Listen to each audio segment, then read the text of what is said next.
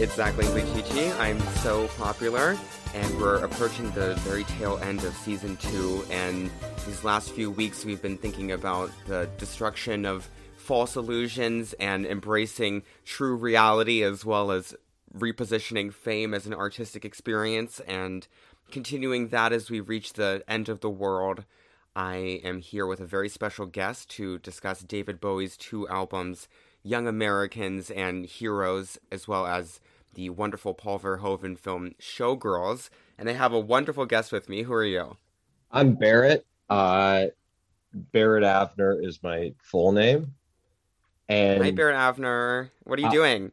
I'm watching Showgirls on mute and wandering around my place and just kind of getting in the mood. I like to walk around. I wish I was not stationary, but I literally sit in the exact same place doing the podcast every time, on the floor, on my table, looking out at the Shinjuku skyline and my laundry that's hanging up. But my Oh, last that's question is, beautiful. why do you follow me, Barrett? Why do I follow you? Because you're interesting and I found you on the and it's just one of those things where I know other people who follow you, and I I'm interested in the whole drag queen who has uh, interesting opinions about things and lives in Japan, and I'm just interested in things that are different, I guess. If that makes Beautifully sense. said. No, it totally does. I don't know. It's not like super complicated.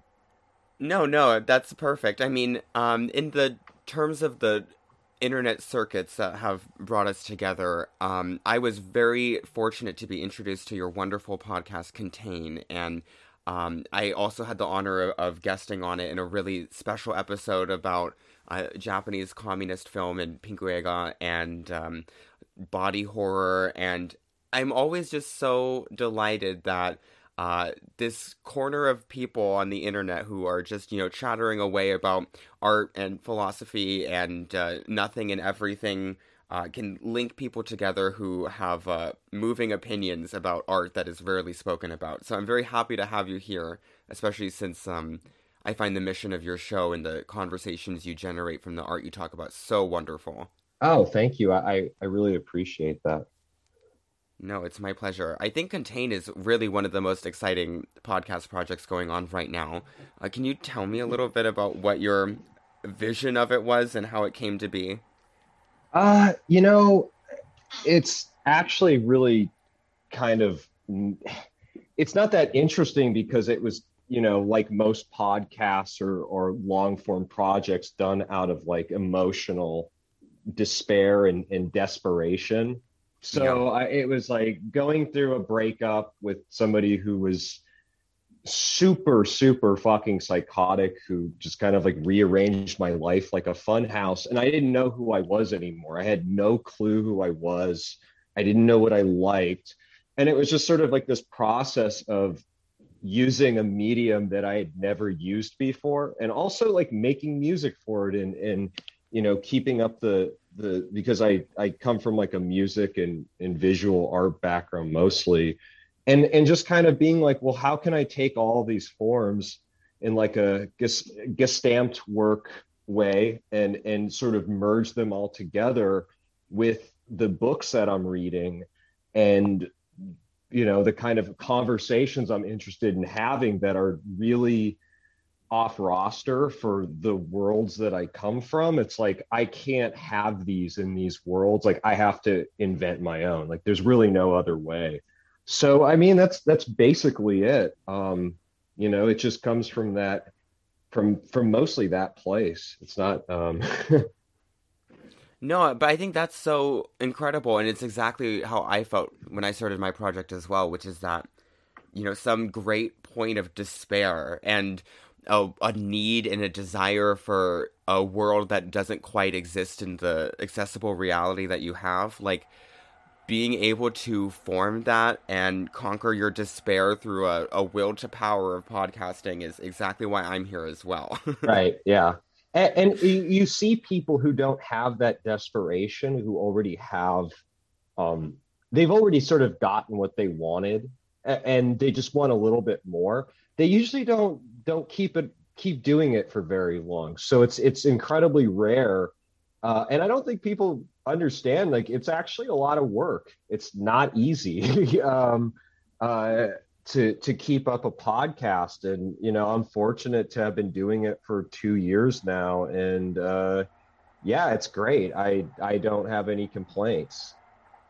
No, I mean, that's the whole purpose of like my Patreon pre-show or whatever, is to like unveil the labor of the podcast, because it really is a lot of work to make this happen. And you really can tell immediately with other podcasts and with artistic projects when people do not have that desire and that absolute like need to conquer their despair. Like, I Right. have seen so many garbage podcasts and unemotional people just produce the worst content you've ever imagined for no reason other than that they just want more, which is not enough. You have to Yeah. have fury to be a successful podcaster. Well, and it's also like the kind of fury that people think they have is over these kind of like abstract political policy wonk, current event.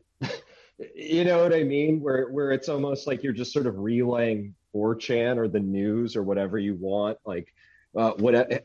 And I think that sort of like dogmatic thing is just basically like, yeah, you're just channeling a broad sentiment that you have found, and you're regurgitating it to those people. But to actually go through and examine things in a serious way, because it's really, we're sort of in this really hard time in culture where the universals that we once had are no longer there. We have too many ways of viewing too many things, and there is no sort of like shared. Um, and actually, I was in your TPN episode with Amanda Milius, putting on a record like a Black Sabbath album, and having a bunch of stone people just sitting around at the tail end of a party. Like, I remember when I was younger and I was like more of a metalhead. I mean, I still am, but that's beside the point. We would put on like Diamond Head records and like Maiden, and just kind of like light couches on fire and do a bunch of cocaine, and that was like, break everything in the fucking house. And it, like, we don't. There's so many options now, and I think, I don't know, like, yeah, the garbage podcast. Like, how many fucking, like, you don't need.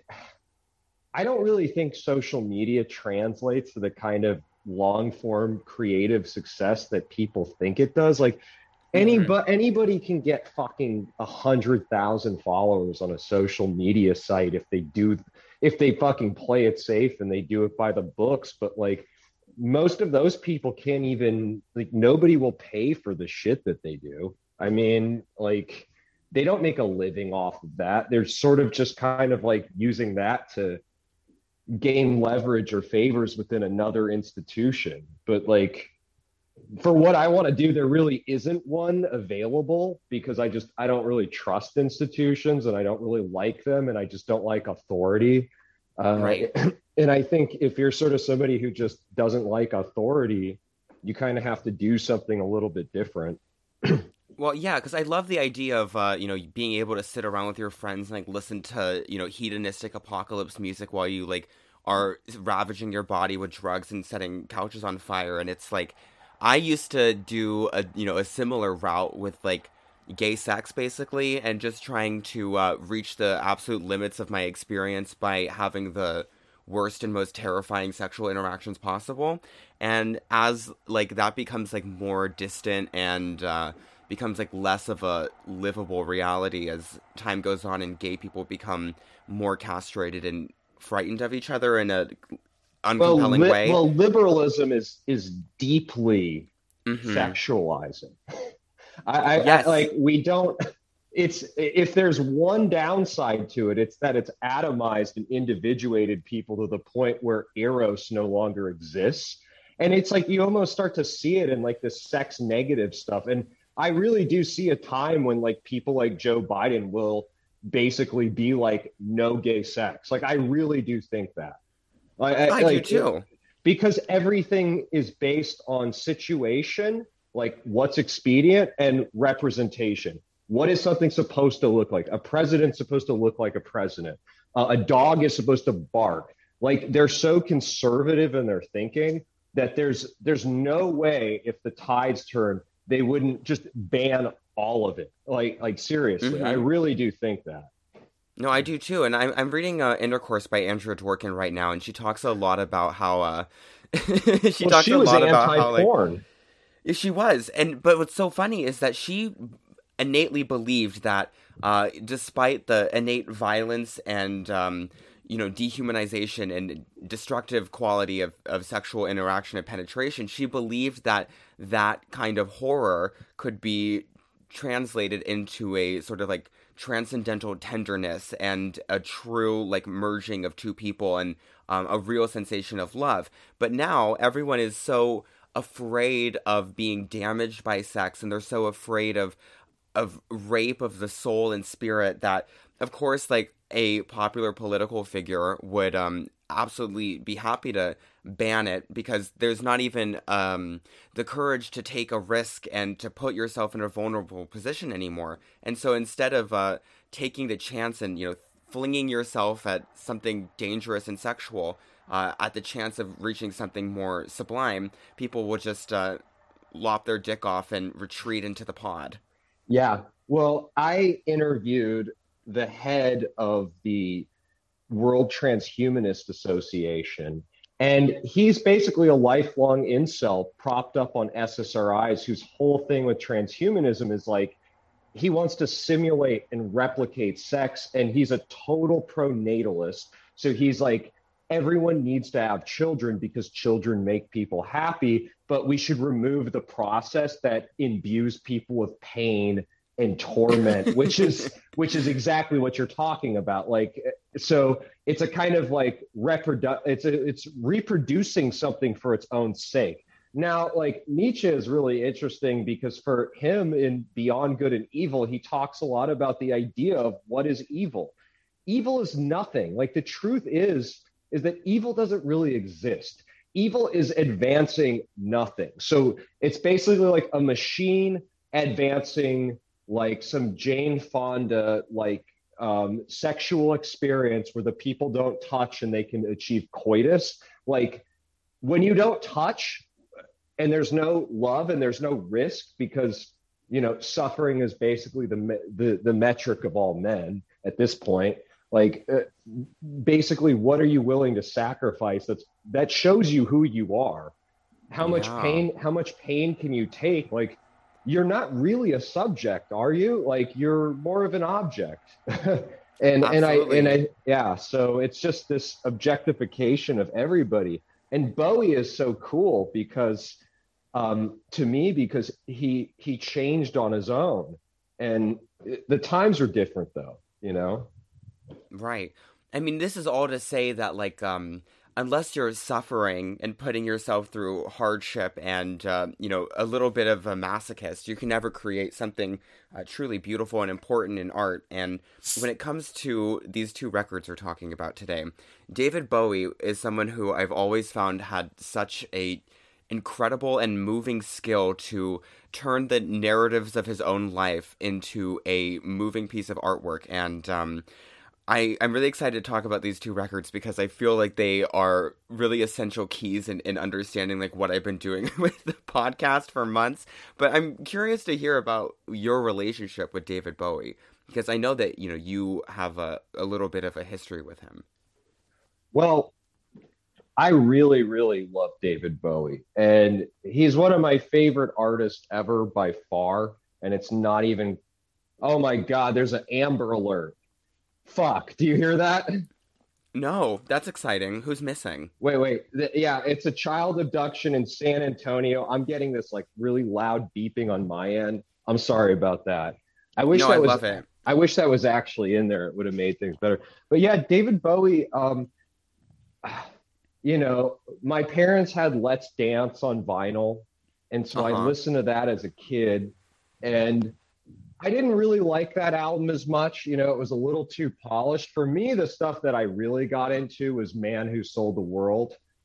and Mm. like the Hunky Dory and Ziggy Stardust. I think Ziggy, the moment that really fucked me up was seeing Moon Age Daydream live with that guitar solo. And Mick Ronson's like one of my favorite fucking guitar players ever by far. He's like a total, because I'm a guitar player, he's like a complete god to me. I had a replication of his fuzz pedal built by the original guy who built it, Oh, cool. because I got it for way less than it was actually worth and sold it for way more after I toured with it, banged it up. But yeah, I just was a huge fan of that era. And then, the Berlin trilogy, I got really into that because I love Robert Fripp and Brian Eno too. So, and his that narrative from this person is, he can change in so many different ways, but when you think he's reached that limit of changing, he does something completely different. Right. I think for me, I first became more exposed to David Bowie when I was just a freshman in college, and it was because I was interested in like ambient music, and I was brought to him by means of Brian Eno myself.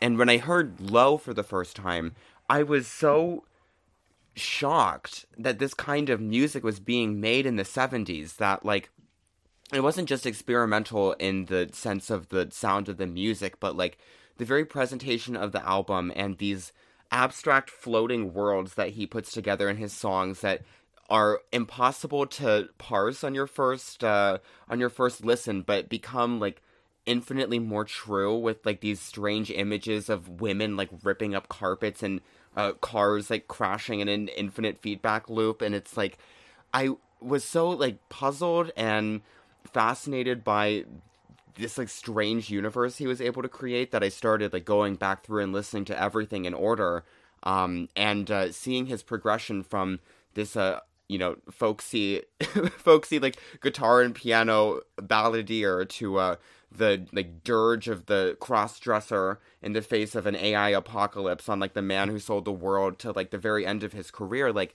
everything is just the most like glistening perfect step as he's like able to harness infinite amounts of culture in these precise and bizarre images. Yeah, 100%. And it's hard because, like, can a Bowie really exist?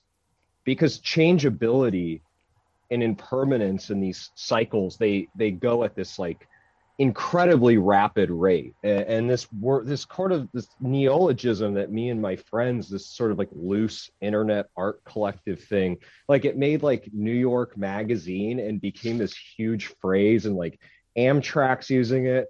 And I'm thank God nobody was credited for it, because I don't want my name associated with it anymore, because it's just fucking rubbish now and I want nothing to do with it. But it's just amazing how quickly things change. And the times were so different. I mean, people had a really stable relationship to linearity and narrative and the way that they structured and organized the world through time. And Bowie was really cool because he was kind of like the Joker or the jester, who gives people that, he shines that light and illuminates, like, there's a lot of like questions about transgression and taboo. And, he broke a lot of rules. Now, what happens when all of the rules are broken? You have to kind of actually like go back a little bit and start to reevaluate. I'm not saying trad is Mm-hmm. the answer, but, you have to start to re-examine your relationship with certain mediums. That's why I love the whole thing everyone's pushing now about like returning to CDs. I'm all for that. Books, CD, like 100%. Like that's totally my shit right now. So, um, Oh yeah, I mean I'm staring right now at my CD collection, which is really manic. I have like every single Madonna CD ever, like next to a bunch of AKB48 singles, which are like that demented idol group from here, and it's oh like wow, that's like right next to Daft Punk Homework, which I just like found at a used store. And I, am these physical objects that people used to have to collect in order to experience any of this art on a regular basis, like it doesn't only like provide like a frame of reference and a sense of like metaphysical narrative for, you know, the greater history and motion of art around you, but it also gives you like a practical means of like understanding like your own experience with it in your own time. And, you know, having everything spat out to you as digits on Spotify and like, you know, being zapped in from the ether, it doesn't lend to having like strong memories of music or art. Right. Yeah. And I think it's also because the way that this content is administered is so artificially socialized. In its essence, it almost becomes this like new form of mimetic warfare and gameplay.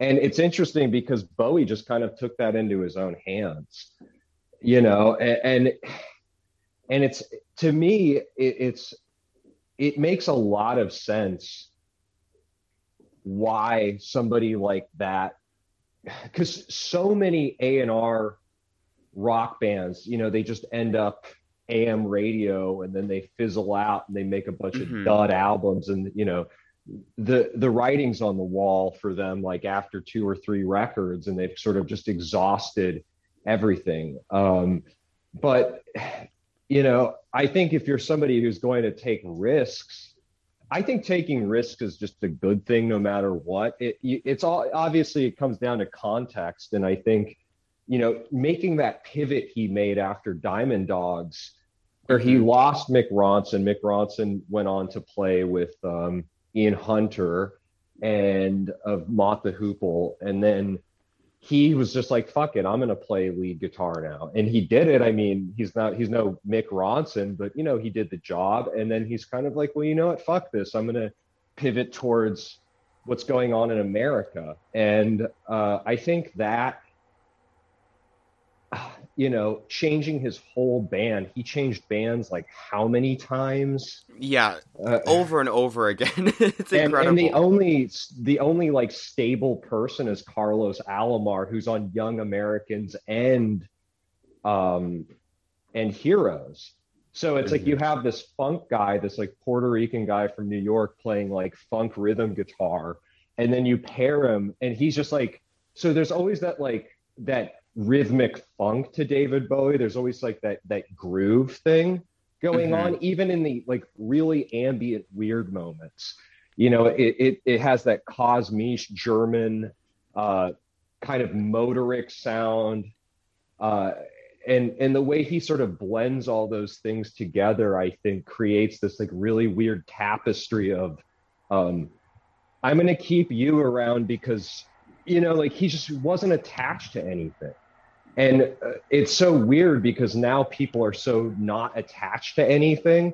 It's like, you know, it's kind of that thing where if there's a million, you know, if there's infinity things, then there's zero things. So if there's a million jokers and jesters, there's zero. If everyone's David Bowie, then nobody's David Bowie. Right. So like, what do you have to do to be more Bowie-like, given the fact that he kind of, I don't want to say set the stage, but, you know, we live in a world that's more amenable to Bowie now than during his heyday. Absolutely. And I think he actually was a little aware about this complex relationship that was going to result from his image. And, you know, speaking of Diamond Dogs, when he did, you know, that song Rebel Rebel, which is a kind of like this like teasing, like kind of cruel song about the people who would end up at his concerts, like exercising their, you know, cultural neuroses or whatever, like through his music, and like showing up and mascara with running down their face in horrifying clothes. And he realized like kind of that there was something, you know, beautiful and touching there for him, but at the same time, like his own cultural role was like about to create like a league of, you know, millions of imitations that will never be the exact same thing. And so the question of like, how does one become like more Bowie like without submitting to the endless pool of jesters, as you put it? It's like, I think he had talent. Like, right, that's really the big thing. It's the talent. Like there's no, I mean, come on, like there's no beating around the bush. He was good at a lot of things. He could play like 10 different instruments, and he didn't play Hmm. them like he wasn't a virtuoso, but he could do it because everything from saxophone to Kyoto on here. You know what I mean? Like he was just interested in playing things, not to perfect them, but just to gain a different kind of experience. And like pair that with like the vocal ability and the lyric writing and the sort of creative production. I mean, everyone's really good at curatorial stuff now because that's the way we experience content. That's the way we experience culture. It's this like total blurring of dialectical images, like Walter Benjamin talks about. Everything is so Hmm. reproduced that these really disparate things, everything from like just anything you can imagine, just everything in life looks like a fucking mood board now. But that doesn't mean you're the person who created the mood board. So I think the big difference between him and this kind of like curatorial mindset that people have now is he was really fucking talented, and that really matters. Like there's no substitute for that. Like that can't be, that's not something you can like buy or even really learn um, or even gain access to regularly. So I Right. mean, how do you Because view? he was Yeah, using his talent and his like curatorial abilities to make every moving like distinct piece of his music is not there unintentionally. And even right. though a lot of it is like libidinal or like he was like, doing bizarre practices to make them happen that like may seem unintentional to other people, it was all in the name of this massive project that kind of ultimately summates the extremities of the human experience as well as these deep wells of history that keep swelling up in bizarre shapes. And if you don't have like the talent and vision, you end up with something like sloppy and unartistic. And Yeah. I just talked about the life of Pablo like 2 weeks ago, which is very much a curatorial album and like has songs that are just literally other artists' songs like Yeah. slapped and copied and pasted onto the album. And the reason like that record works is because of his like manic desire to like prove something about like the instability of his own like career and mindset. Like he had a really strong Nietzschean will to like create that image, and so it makes sense that so much of it is like gargled noise, like being like spat up from somewhere else. And like you said, like David Bowie just has such a clear and piercing vision about the world around him, and so much talent and a work ethic that Yeah. he's able to uh, synthesize all of these moving Insane work pieces. ethic. I mean, Yes. and I think Kanye is a really great parallel because first off, Kanye West, he started off as a visual artist, so he has some technical ability Mm-hmm. that actually backs what he does in a different field.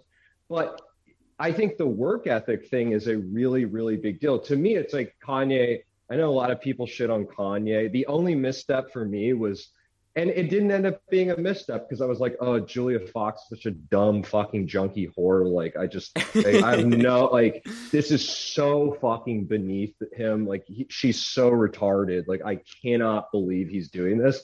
And he fucking dumped her ass a month later.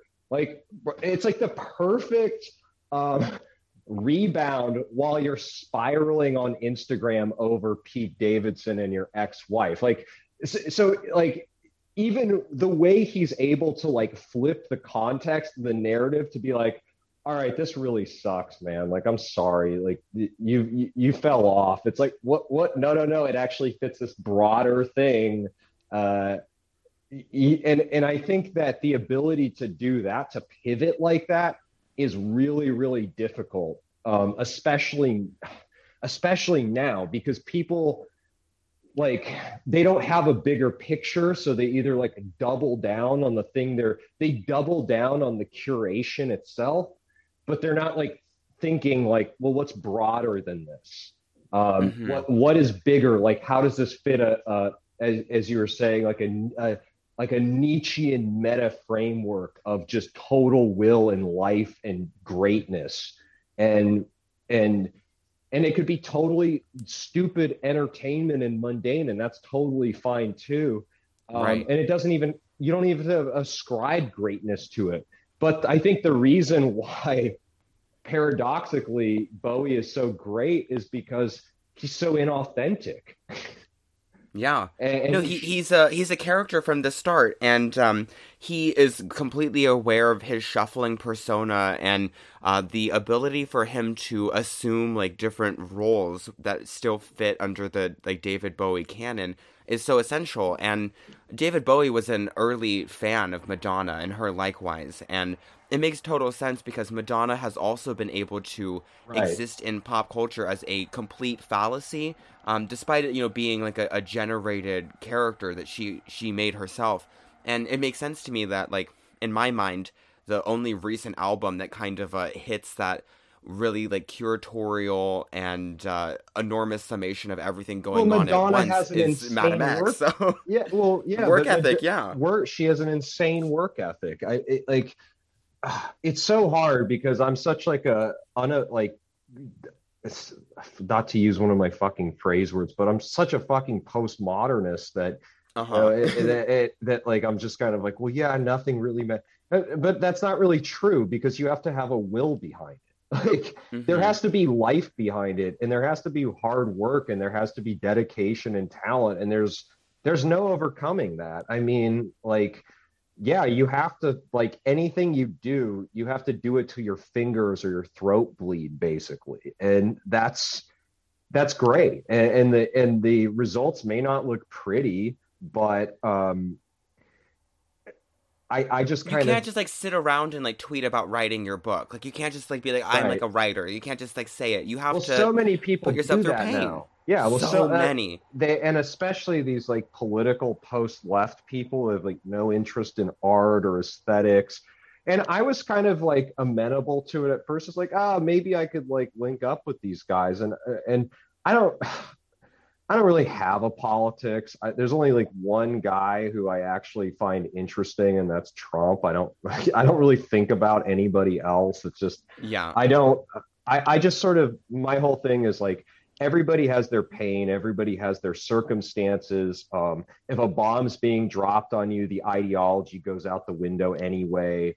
So you know, or the ideology has to suit the collective cohesive narrative to get you to a place where you're not survive, where you can actually fucking survive and gain some kind of verticality. So I'm not like so particular on that stuff, but the one thing I do notice is somebody who's like peacetime Pax Americana here in the U.S. is or drone Pax Americana, whatever you want to call it, is that like, come on, like at least have an interest in like art, you know, like like something. Like, come on, Yeah. because There's so no will.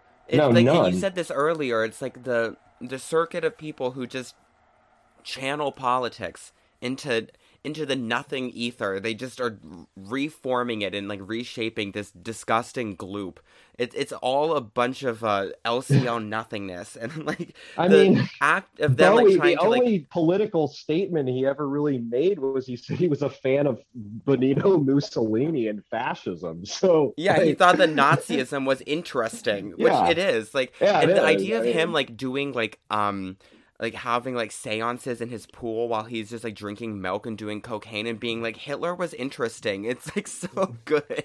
yeah, I why love like not? the Thin White Duke era of him just like totally leaning into the idea that politics are completely nothing. It's just about the how art, because I mean in some ways David Bowie's kind of like Hitler in a lot of ways. Like he has such an explosive will and such a um all-consuming control over what he wants the world to look like that he creates like these like fascist pieces of art that are extremely assertive, and he basically is able to fashion an entire like musical scene into a push towards something he wants. Obviously, Right, what Hitler did was bad, but what Hitler did was like one of the largest accomplishments of a single person on this earth. I mean, of right. course, it's an evil act, but it's it's something that happened nonetheless. Yeah, I mean, you have to at least it merits studying.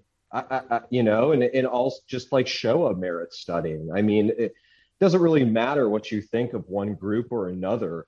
You should at least understand or try to get some sort of historical grasp on how it happened, why it happened, and why there are scapegoats. And the weird thing about art is that it's kind of an escape from that in a certain way. Like there's the whole thing like, well, what if Hitler wasn't a failed artist? He killed all those Jews because he was a failed artist, basically. Like what happened if like all of that torture and like evil and all that stuff like that wouldn't have happened had he just been a more talented painter and like recognized or whatever. And he was not a very good painter, obviously. No. He actually did kind of suck. So to me, it's kind of, yeah, it's that thing where it's like an introversion, but it's also very methodical and it's very planned out. And I mean, I don't want to say he's very smart because he did some I'm just talking from a purely tactical point of view. He did some incredibly stupid fucking things, like attacking Russia after the Molotov-Ribbentrop Pact. Like that is like Hitler was low IQ. Like he was not that smart. He had a lot of will and he was very methodical though. And you can definitely say that. So, right, because you don't have to be a genius, war tactician or commander in order to harness culture into your own means. right. And I think in many ways, like Bowie being able to do that with his music, it feels. I mean, obviously Bowie's not low IQ. Like he's like very well read. Exactly. Yeah, no, Bowie is actually smart. Like exactly. And so that's what you get when someone is like smart and they have a work ethic and they have will and they're a curator. What you end up getting are, pieces of art like the two albums that we're going to talk about, like Young Americans. One more thing I have to say. I remember please. reading something about Bowie, and I forgot, maybe this is Tony Visconti who said this, but he was like, Bowie was so tough. And you see him and he's this like frail little dandy and he's like so thin. He's like, but if you look at his neck, and he had this like muscular neck and these muscular legs, and he just had this like strong core that you could just tell, like there was like a power to him, like physically as well. And he's just said like for no reason at all. It was like very natural. So yeah, no, I just wanted to throw that out there because I just remembered it. So no, I mean it's good to think about. I am definitely obsessed with his physicality, like the different roles he was able to take, like between like gaunt, like fascist phantom, like walking around on a stage smoking, and then like a lizard made out of sequins when he was doing like Ziggy Stardust, to like the like I don't even know how to describe what he looked like in his Black Star moment, but like every way that he's able to like reposition his body and his command over his posture and his physical presentation, it's just another perfect artistic gesture from him. yeah, definitely. Well, yeah, let's get into it. I want to talk about these. So.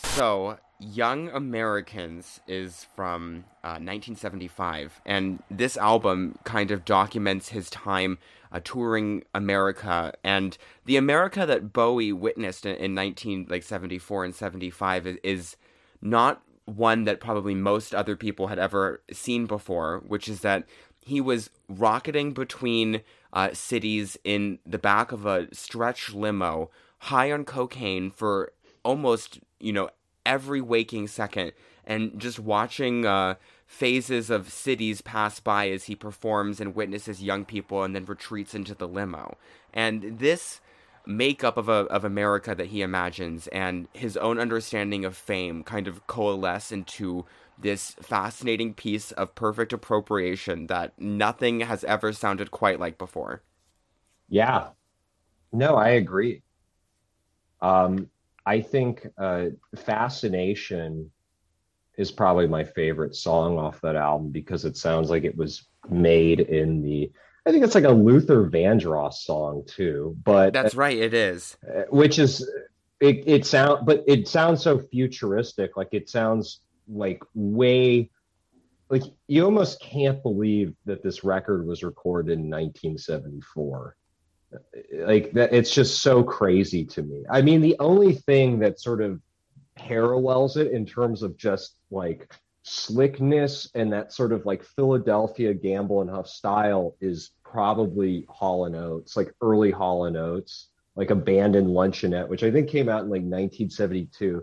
But there's a lot of similar. Was there any sort of like crossover between those two around that point? I don't know. I read a book about it's called Rebel Rebel, and it's a history of every single David Bowie song ever written. And I read Oh yeah, I've the seen first that. volume. Yeah, I read it's published on a Zero Books or whatever. And So funny. I know, I thought it was funny too. I read the first volume that goes up until Station to Station, and the problem of reading the history of every single song is that they all blend together by the end. So there's like certain like memories I carry out of it, but like my actual like historical knowledge of David Bowie like becomes like pretty weak in places. But I mean, it just goes to show like while he was also channeling stuff like the Velvet Underground and like his continual relationship with Iggy Pop, that he was like also hitting on, this polite little British twink was like hitting on like the black soul scene from Philadelphia. Yeah. It, but I think because he had no illusions or pretenses over his uh like these questions of authenticity, he was able to gain access to it in a more respectable way. You know, like Absolutely. Fascination is like pure Gamble and Huff, like Luther Vandross, Philadelphia Soul, whatever. Um, and to me, it's so strange because it's almost like in this quest for everlasting authenticity and street cred and this quote unquote lived experience. Like, what is lived experience? I mean, well, lived experience is basically just lived commodity. I mean, that it becomes a commodity. So here's this guy, he comes along. I'm a British twink. I'm going to make this soul album, and I'm going to do it with balls. And then he gets ultimately, more respect for doing it that way than like being a wigger or something. Yeah, because it's like I don't really know like what makes something like a successful appropriation or not, and I am 100% sure that this record is completely successful in every way.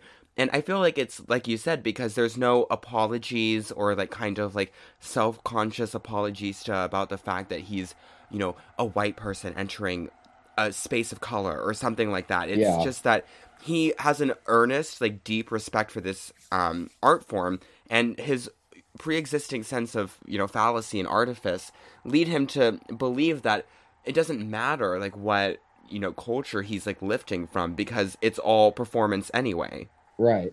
and and also, I mean, the mid 70s was a very different time, I think, in terms of relationship with culture. I don't think people like all these Oh, kind of certainly not. like all of these Edward Said Orientalist sort of post-colonial theories had not really been. I mean, obviously you have some like Marxist people, but who's that guy, France Fanon or whatever, but he was kind of based actually, so there's no like uh you read some of France Fanon stuff and you're like, all right, like I actually see where you're coming from here. You're not like completely fucking insane. You make some decent points. I get it. But so I think that there was just this time where people were they were less aware of stuff like that. And hmm and as culture was more organic and it was less commodity driven, it was less neoliberalized, it wasn't something that was seen as needed to be safeguarded in the same way, only because there wasn't there was no financial ties to this notion of authenticity anyway, in the same way there is today, like the way that they sell Yeah. gangster rap or something like that, as being like, all right, like this guy's like hood as fuck, but he supports like BLM or like some like trans movement, but he's like a blood, really? Like that, it's just kind of like really weird to me. All right, I guess. Uh but yeah, but you're selling authenticity, and it just liquefies itself into pure capital. So that's why we get all these questions about cultural appropriation and how to integrate correctly, so that like the correct way to integrate is whatever makes the fucking people at the top the most money. Like that's like the only time Exactly. integration is amenable, is where it used to just be this natural thing. I mean, Jews and blacks got along really, really well in the 1960s.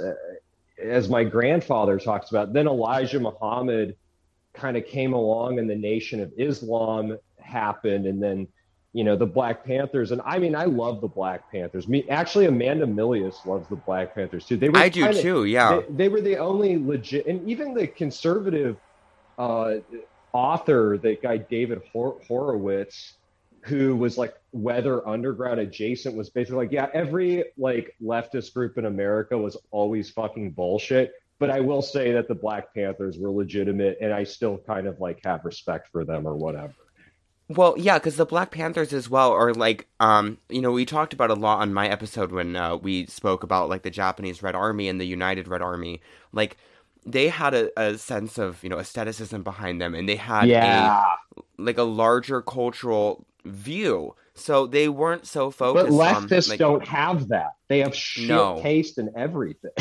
Yeah, Like, like not I, since the 70s has there been like one interesting looking leftist. no, Like, they all look like which is shit. yeah, Like, and David Bowie knew that too, which is why he imitated fascism for so much of his imagery. It's because it's way, way more like libidimal than oh yeah. anything you would see from some like buttoned up like Soviet or whatever. I have no time for people who think that that stuff looks interesting.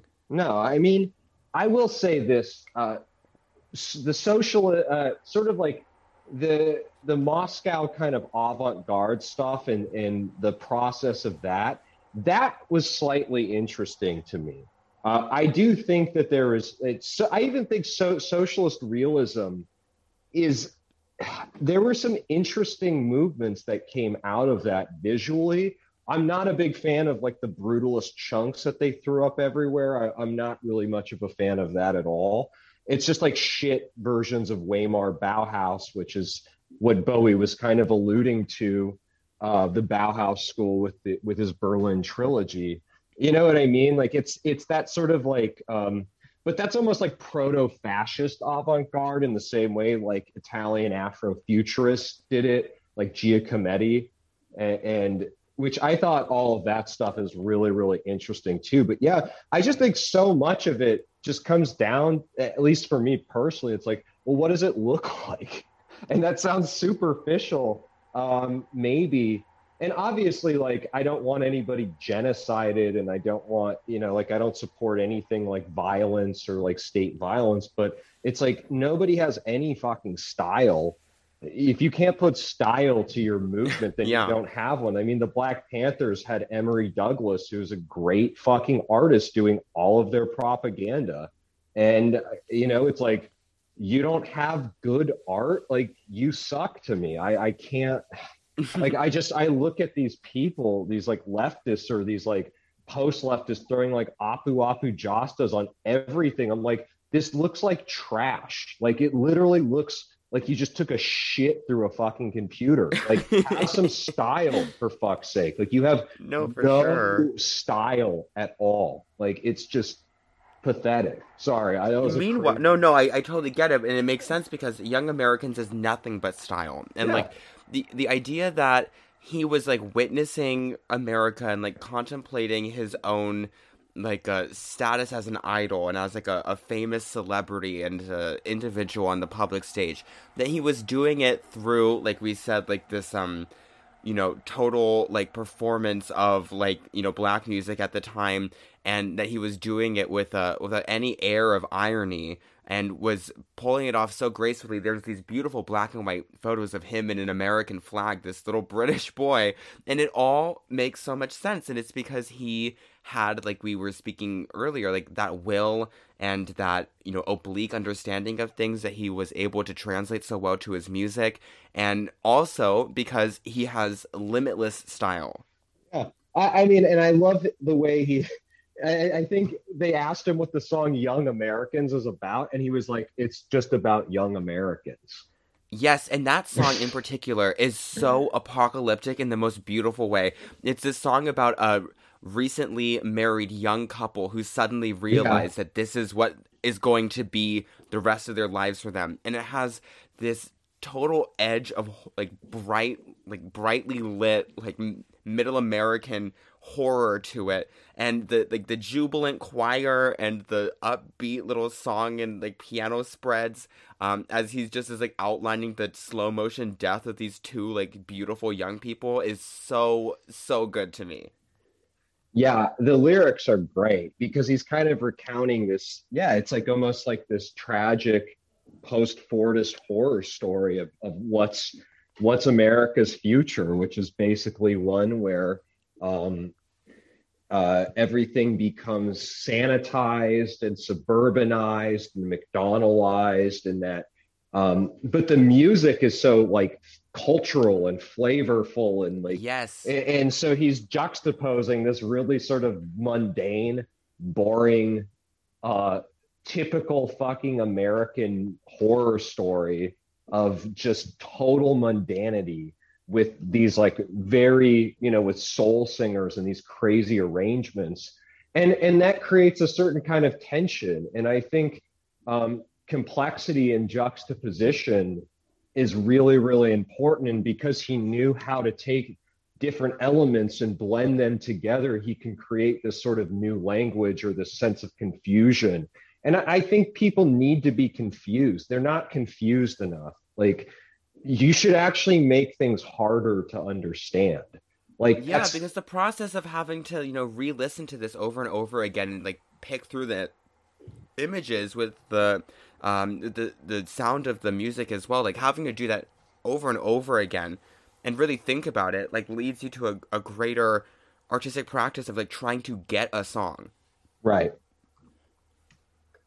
I love like the work of having to go through a Bowie song. And I mean, Young Americans is probably like one of his most like literal albums, which makes sense for him doing a USA themed record. Like, of course it would be like literal and obvious, but like, yeah, nonetheless, like the tone and the specific like imagery that he decides upon of them like fucking on the grass and like getting out of the car together and everything, especially in the title track, it's like, it's blatant and clear, but like there's so many different like emotional intonations that come off of it that you can only really access after forcing yourself to listen to it and read through the lyrics over and over again. Yeah, I actually haven't read any of the lyrics. I just kind of interesting. I just kind of like went through. I just kind of pick up what I hear in the songs, which sounds kind of stupid, but no, not at all. And so like I know the lyrics to Young Americans because I've sang it so many times. You know what I mean? Like I actually haven't read through the lyrics of this album, which sounds kind of stupid, but no, it doesn't. I mean, no one really sits around and like reads liner notes or anything. But it's a practice that my friend. You know what Bowie said about Young Americans? He said it's the phoniest R&B I've ever heard. Right, which makes it the truest possible. Yeah, well, that's what makes it real. And nobody could tell if he's being serious or not when he said that. Of course. And I mean, I picked up on the practice of reading liner notes from my friend Emily in college, who introduced me to the Smiths. And the first time we listened to the Queen is Dead together, we sat with our iPhones out while it played on YouTube and like read through all the lyrics like page by Oh page. God.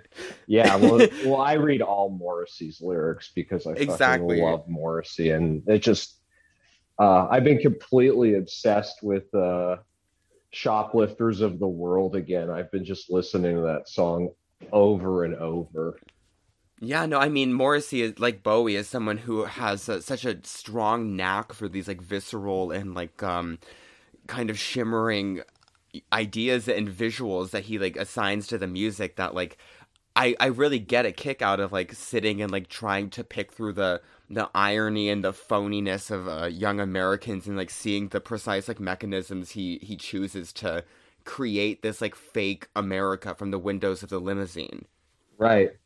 And it was sort of speaking, I think, to because in the UK there was a really strong kind of like civic identity, and you saw it in the Kinks when they did like Village Green Preservation Society. Like they were definitely like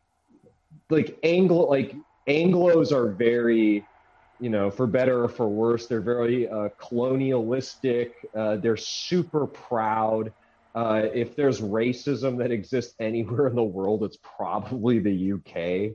And it's just so kind of strange that he kind of sees this place like America is like five dimensional. It's it to me, America. I love America so much because as an idea, because it's so out of the box.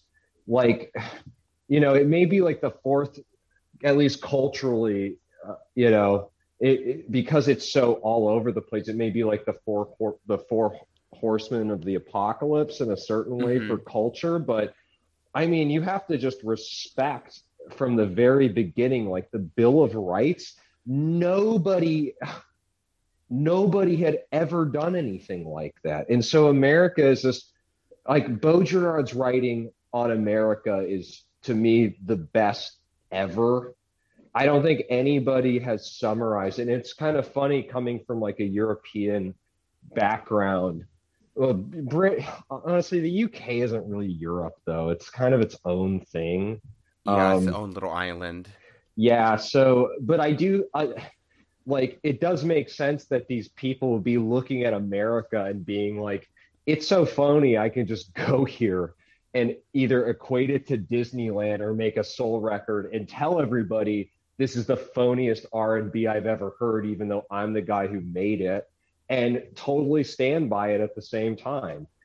So Yeah. I think America, like post Vietnam, there was definitely this air of the and then obviously it was accelerated in the 1980s by everything that had been going on there. Like everything was just this like, and the 80s were great for America, like they really were. But the 70s still, there was like that, it is so murky and weird and bizarre, especially Yeah, it's like very here. brown and like Yeah, hazy. all the There's like a colors too. Yeah, hmm there's like some like my temporal understanding of like the 70s is like kind of like this like bleary, unfocused like sea of like brown and like dark yellow. yeah. That's Well, like always the lens I see it through, and like that like texture like is like the smoke of this record, like the sound of it and like those but like it's big warm too soupy because those guitars. are It's but the warm, yeah, but those are warm colors and they always remind me of like yeah. autumn tapestry, and that's why autumn colors I think were sort of the official colors of the 1970s, because there is this weird warmth to it. It's very autumnal, and it's like this weird dark uh, nocturnal pile of fucking leaves everywhere and smoke and haze and cocaine and like uh, at the same time, people were trying to get their lives back on track, and people were like really into baking apple pies and stuff. It's like very like degenerate and very wholesome at the same time. There's something like Carpets so and fun. mirrors. Yeah, carpets and yeah, exactly. So there's like something like comforting and soothing, but uh it's also kind of yeah, it's like it's almost like pure addiction in every incarnation or something. So I think that Yeah. Like the 70s are really addictive. I mean, me and an ex-girlfriend, she's like a fashion photographer now. We used to always say like our decade, we're not like retro people, kind of. I mean, I've always been into like 70s stuff. We were always like, we're so 70s. Like there's something like very 70s about our taste and everything. Like I Hmm. still dress really 70s now. And I'm not like a retro person at all. I just like love the way 70s shit looks, you know? So Yeah, um totally. I feel like a lot of this kind of comes like the David Bowie doing like his phony impression and like the actuality of it, and all of this kind of like comes to a head on the last song of the record, which is probably the most famous, that being Fame, yeah. which has that genius like lick and that kind of groove in it that you said is like very Bowie-esque. And I just love what he's doing on the very last gasp of this record after he's pictured America through this through the Teflon, and then he emerges out of it to kind of it's so hard to explain, but it's like he understands that he's manifesting his like fame and cultural power in this like kind of demonic way, but he's not condemning himself either. Do you know what I mean? Yeah.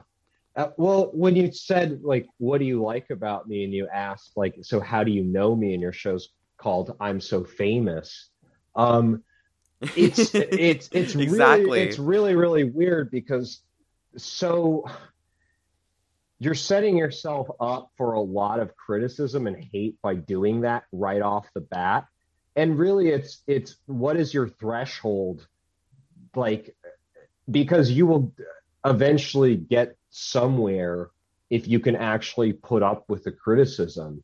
You know, and but at the same time, it's like you could be this total like modest person, and if you're doing anything publicly or ambitious at all, and you have your voice on things, and you have an opinion or a say, like they're gonna ascribe that to you anyway. I mean, like, and then you could say, well, no, no, no, I'm not this person, but it doesn't even matter. No, yeah, because I mean, I call my show I'm So Popular because I talk to different people every week and because I like the provocation of it, right? Like exactly what you said, which is that I know that what I'm saying is worthwhile, and I know that my mission is something that I believe fully in, and I believe that I deserve success.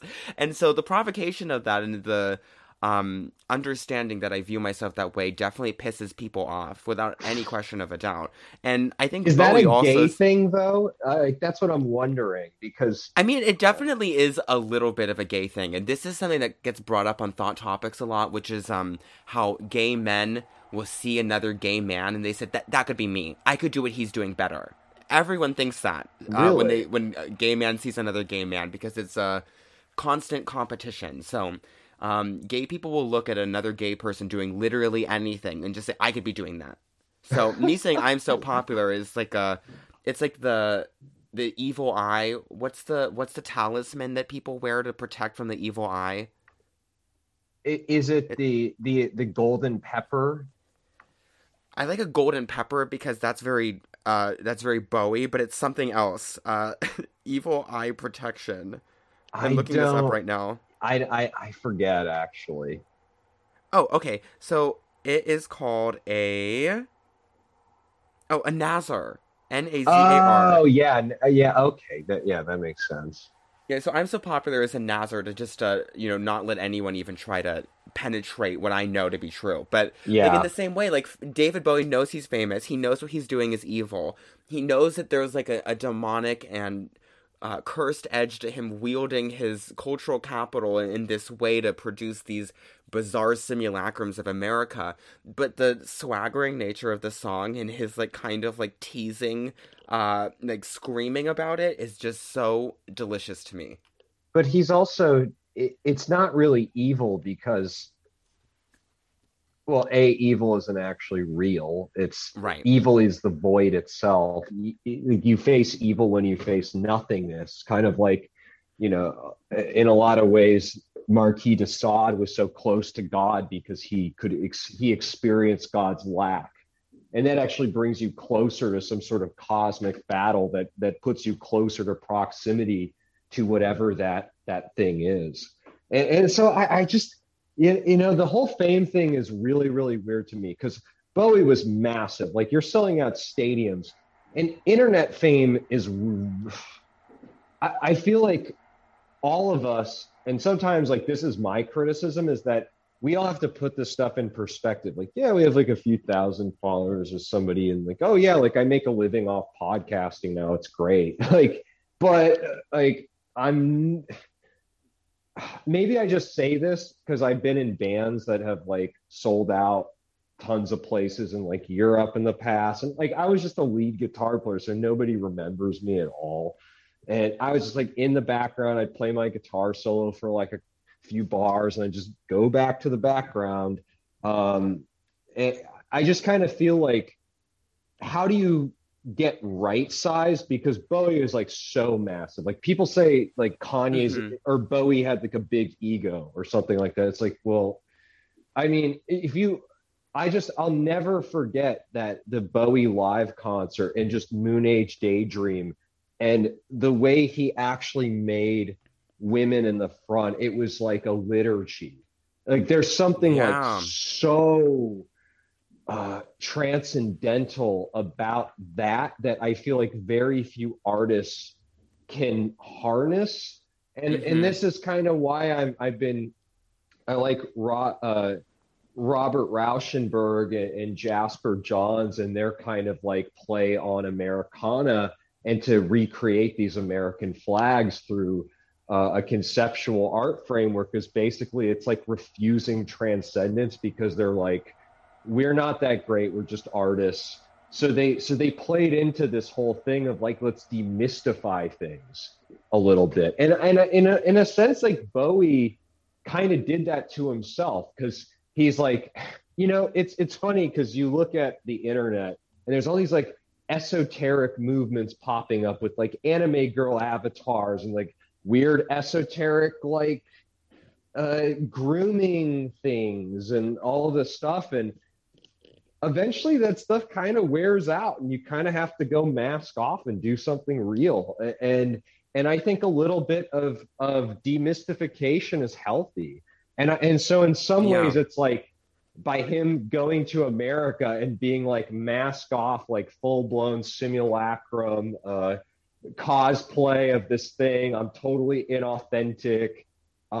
There's something like it's like a profanation, and I think that's really, I think that's healthy. You can't keep that shit up forever, like you cannot be Ziggy Stardust forever. Like it just doesn't fucking work. Nobody's gonna believe you. And he pivoted at the right time. Like, he saw the writing on the wall. And I think so much of art is, and where to course correct is like, do you see the writing on the wall? Like, or are you gonna pretend you're an anime girl on the internet forever?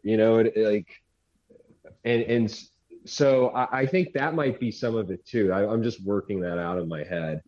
No, I think you got it exactly right. The demystification is just so... It's so powerful to see him do it. And I mean, his career was quite young at this point, and he still kind of had like the foresight around his own image to start kind of breaking it into pieces. And I think that on Heroes, that's kind of where it reaches its critical mass point.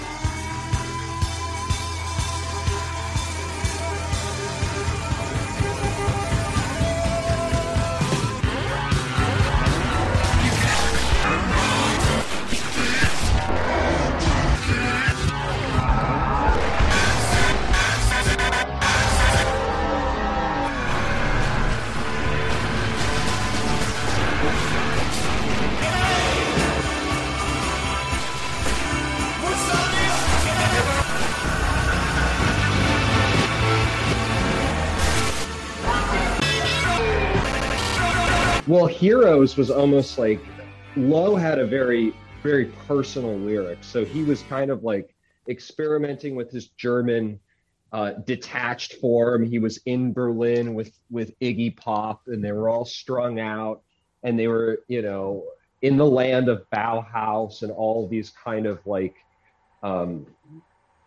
sort of detached. everything is so ambient. The lyrics are so ambient. The way the album just progressively gets weirder and weirder as it goes along, and until the last song, where the vocals actually kick back in. And I mean, most of the second half of that record, he's just kind of like, all right, Brian, you go do your thing now. And it's just totally weird and bizarre. And I think that's what makes it so good. Yeah, the Berlin trilogy is probably like my one of my biggest like entry points into Bowie, and like kind of remains like the nucleus that I orbit around when it comes to him, like that, and probably like Station to Station as well. But like Yeah.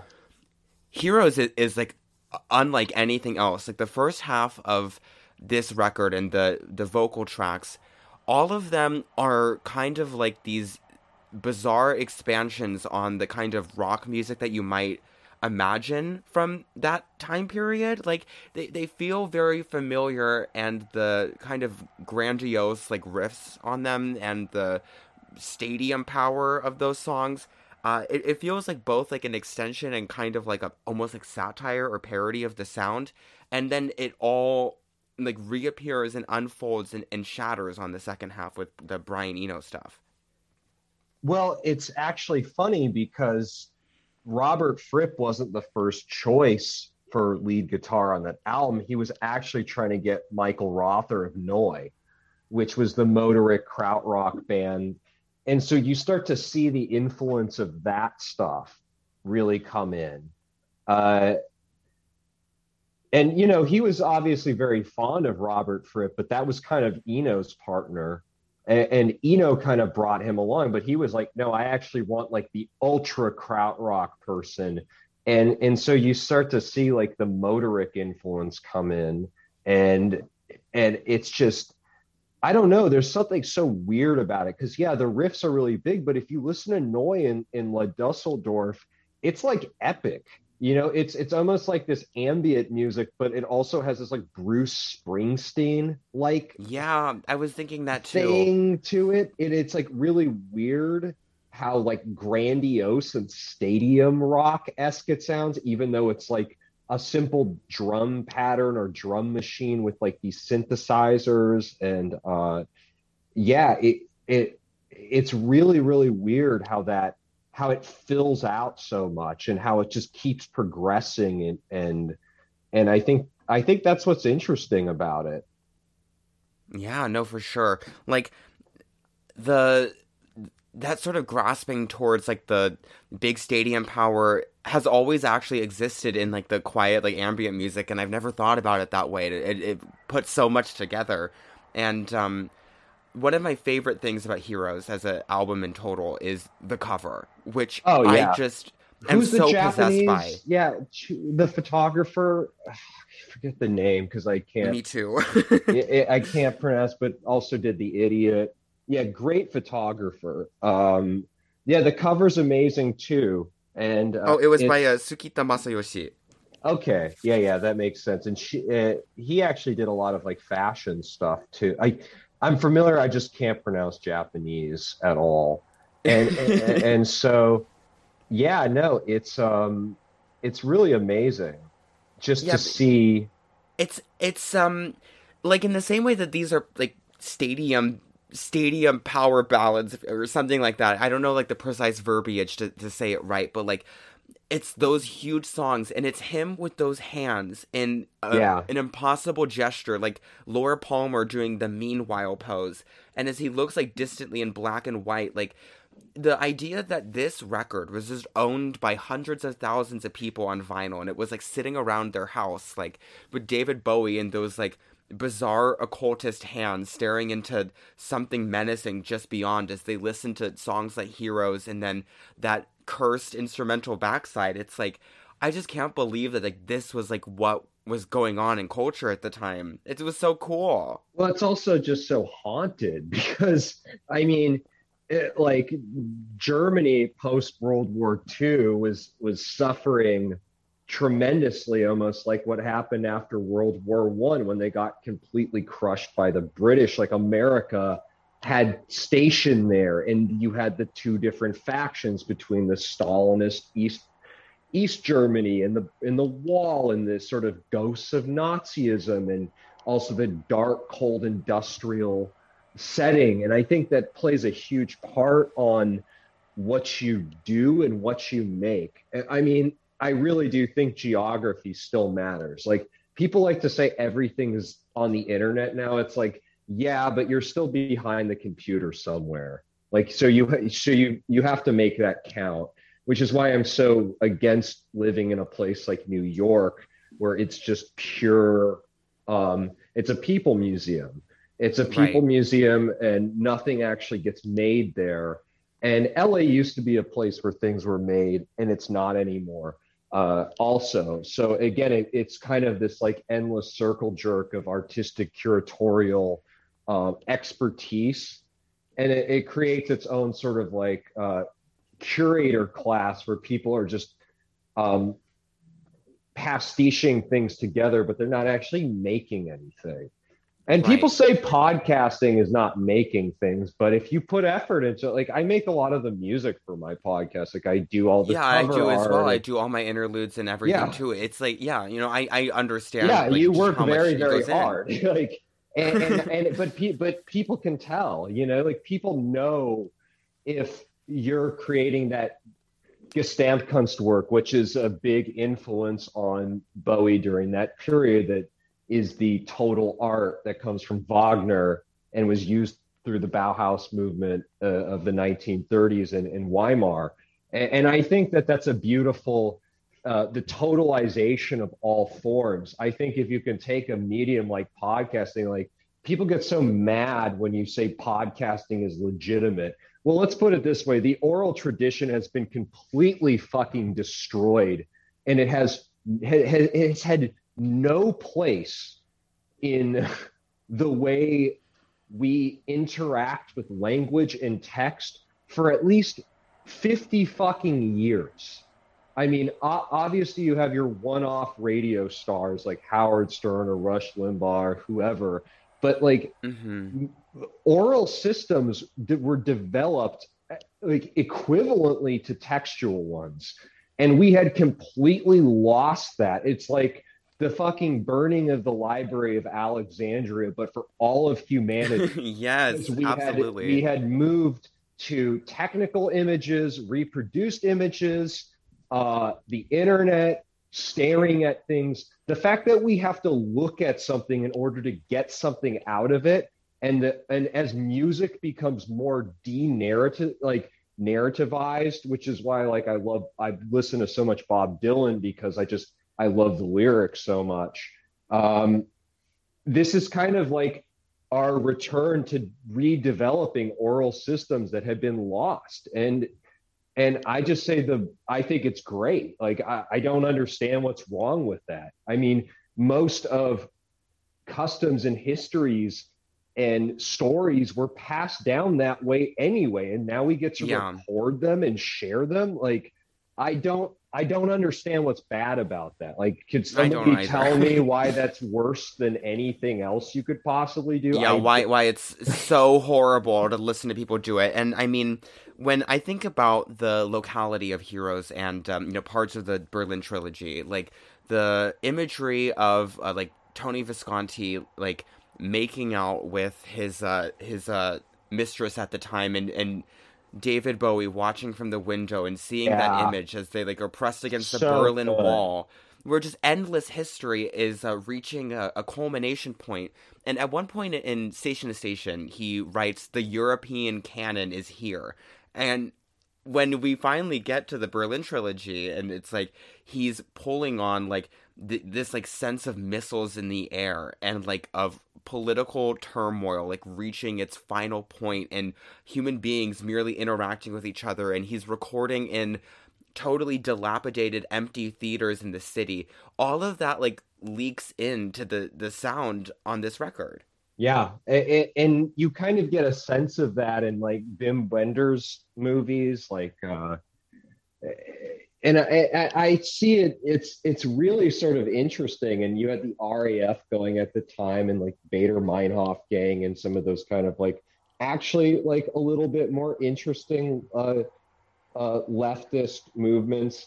To me, leftism, the only thing that I find actually interesting is Italian autonomism, which I still love to this day. And I think we should fully bring that back. I think it's funny because Giorgio Agamben is this like Italian autonomous Marxist philosopher who like is probably the biggest critical thinker against COVID stuff. And now like all these like, right wingers, like he's so based, but it's just like how he's always been basically. Mm-hmm. And so I find it, yeah, really, really interesting that you had that like the ghosts and the drugs and the black and white imagery and the way that it captures it so well. Because so much of like that krautrock music, like Ashra and Klooster, it's very like wholesome and cute. Even Kraftwerk, which he dedicated um, Quite a bit of this album quite a too, bit of yeah. this album to Kraftwerk and Edgar Fries. Like it's still very Germanic and warm and wholesome, but this was almost kind of uh, like there really wasn't any like dark because it's almost like proto-industrial music. Mm-hmm. No, totally. And Kraftwerk were kind of industrial, but it's still cute and like wholesome. Like this is actually like dark Bauhaus. They call it proto punk or something, but it really is like the early. It's really early industrial album. Like it's total industrial. Like there's Mm-hmm. no like everything from the sounds they use to the like just like the tonal shades and like Robert Fripp's like Frippertronic guitars, and they don't let him like do any of his King Crimson shit on it really. So he's not like shredding super hard. It's just all very sort of murky and black Yeah. and white. When I think of the title track, the black and white and like the smoky kind of like mist of this record, something that's like kind of a key component is that the song "Heroes" is in quotation marks, which I think about endlessly Yeah, because this song, this very quite long and very romantic on the surface of two people imagining that they can overcome all of this like Berlin sludge around them and all of this like communist strife and political terror around them. They imagine that they they can can be fictionalize heroes. themselves as heroes. Yeah, Yeah, but but it's it's all in also that quotes. yeah, so it's self-aware enough to put that moment of inscription down. And this is why I think the kind of linguistic studies of Martin Heidegger, which obviously had a huge influence on Germany at that time because he was a Nazi. I love Heidegger. He's probably one Mm-hmm. of my favorite thinkers of all time. But the kind of understanding of poetry and language and his essays on metaphysics, they really shape the way we can use language to say a certain thing. So quotations in that context, there's something incredibly deep about that.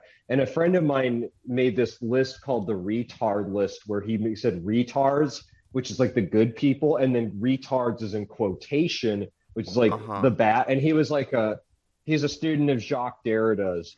And so I found it to be a really interesting thing that you brought that up because I've been thinking of quotations a lot too. Like it's a self-awareness of the fact that you're the one autobiographizing something. It's almost like everything, especially nowadays, becomes autobiographical. But if your Mm-hmm. name is on an album cover, that's an autobiography right there. Like that. So to inscribe the quotation marks is basically like, yeah, sure, we can be heroes. So again, it's that sort of uh, it's that kind of like fatalism. Like the whole album is so dark, it just feels like a total extinction. Yeah, it totally does. And that especially becomes true with like V.T. Schneider. Did I say that right? Yeah, yeah, yeah. Yeah, V2. V2, right, because this uses all of those like familiar like David Bowie like funk, kind of grooves or what have you. And it's all of the pieces that you've kind of come to expect from him over the many albums that had taken him to reach this point.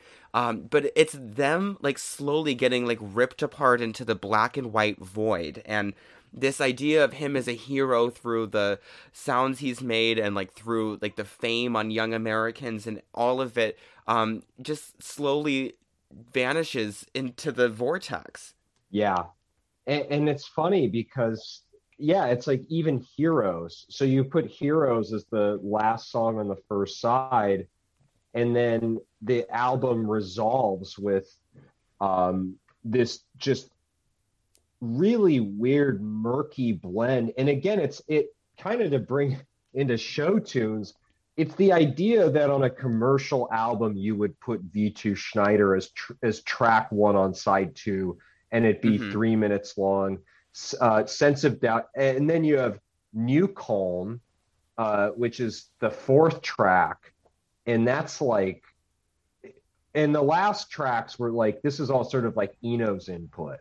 So the fact that you could have four basically near instrumental songs on the last side of an album, and then you have The Secret Life of Arabia, which is, you know, kind of gets back to that like vocal style of the first side, and kind of resolves it and ties it back together, because they can't just, like, in some ways I would have preferred that just to come after Blackout, and it doesn't resolve itself at all. Like, that's like the ultimate statement if you just end on with just like total ambient instrumental dark hell mess. And Christiane F used V2 Schneider in that film a lot too. Like, there's something so, yeah, there's just such like a void. Like, it's like the darkest black you could possibly find with like shit. It's almost like that scene in Neon Genesis Evangelion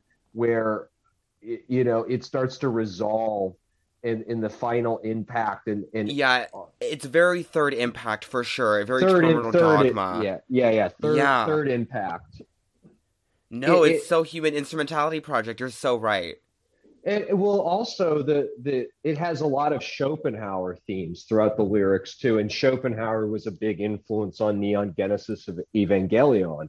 And it's almost like the philosophical themes are basically like Hegel is like the dad who's trying to bring about the Human Instrumentality Project via the Third Impact, which is basically like the platonic one world communist Borg bug life bullshit that we're seeing now, versus like Schopenhauer, which is like almost like the creational nihilism.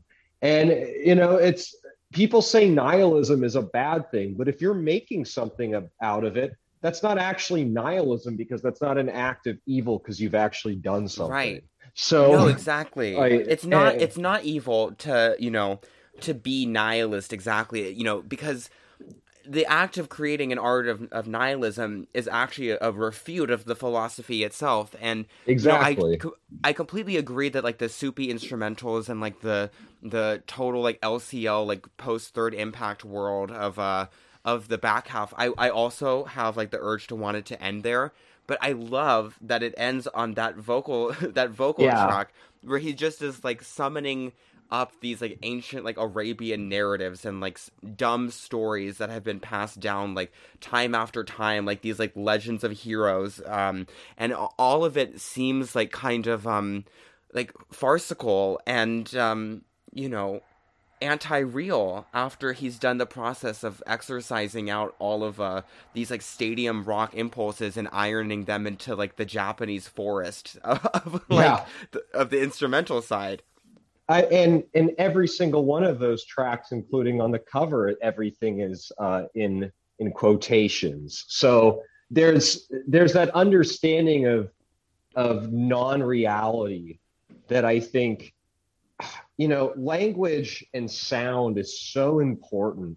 And again, this is to get back to podcasting. Like, you don't have to be a great talker to have a good I mean, I'm a shit talker. I'm not even good at that's talking. Not true at all. Not at all. You're so articulate. It blows me away. And so I find it to be really funny that, again, like, just to also have those things in quotations, all of those titles, have everything in quotations, have it resolved that way. With, yeah, like that basically like hilarious, weird. And it kind of reminds me of Christmas with Mr. Lawrence and that's a really funny movie just because it's a total like uh homoerotic without the eroticism. It's just like pure gay eros, but nothing sexual happens between Yes. uh It's like the eroticism of formalities. yeah, it's like pre-eroticism. Uh and I actually find that to be, well, eros, there needs to be, I really struggle with this because I know, like, I do understand like porn, and I'm not anti-porn or anything, and I get like the argument for like total profanation, especially now because everything's so neutered and prude. Like we do need orgies and carnivals and jubilees because that might bring us together. And then I also wonder, like, well, Eros entails some kind of mystique, right? Like it can't be all out in the open all the time. So it's really weird. But at the same time, it's like Showgirls just puts it all out there. And it put it out there, Yes. and it like, so you could be watching a fucking, I remember being a kid and being fascinated with that show. And I didn't even like girls back then. I didn't know what I liked, but I just remember hearing about it constantly and being like, I have to see this because people say it's bad. And they're playing it right across from like Waterworld and The Lion King. Like I remember like watching like Waterworld or something like that and going in there, and they had like Showgirls playing right across. And it's that context that sets up that just draws you in.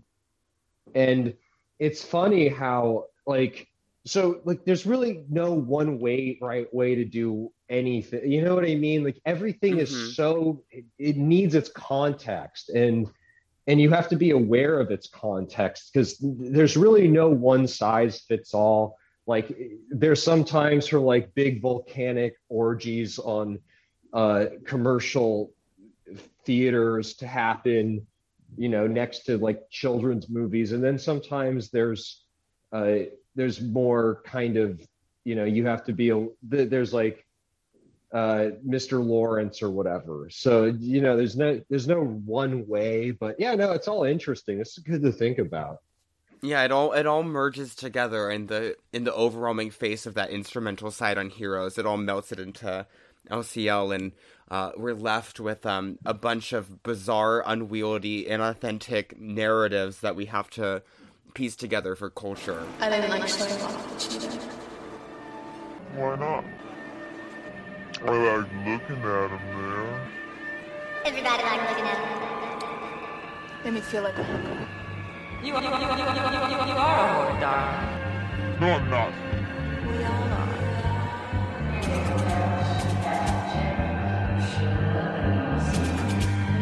are a whore, Crystal, but I'm not.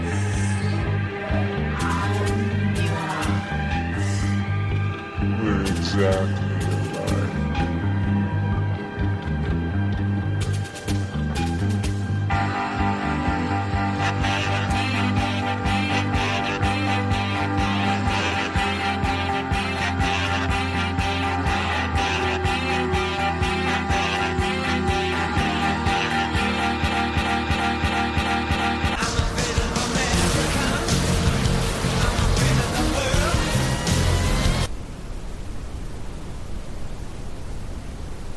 Yeah, let's talk about Showgirls.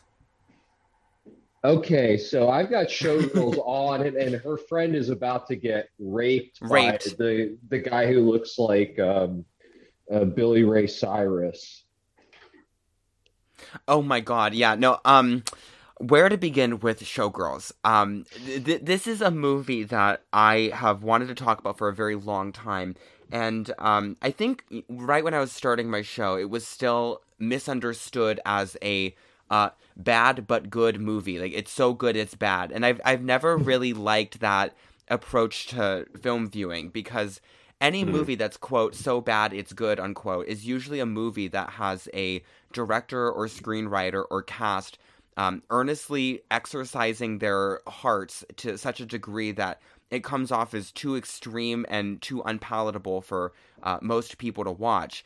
And so I think now people are starting to realize that that's not the case with this movie, and it merely is kind of a perfect like compact disc of the sexual urges at the time it was released. And in thinking about, David Bowie's imagination of fame and his imagination of America and the vortex of his instrumental music on Heroes, I find that Showgirls actually manages to emerge from that like pool like really naturally somehow. Yeah, actually, that's a great pairing because Showgirls is a movie you can have on in the background. And it is, I think Paul Verhoeven does two things very, very well. He does nihilism and maximalism.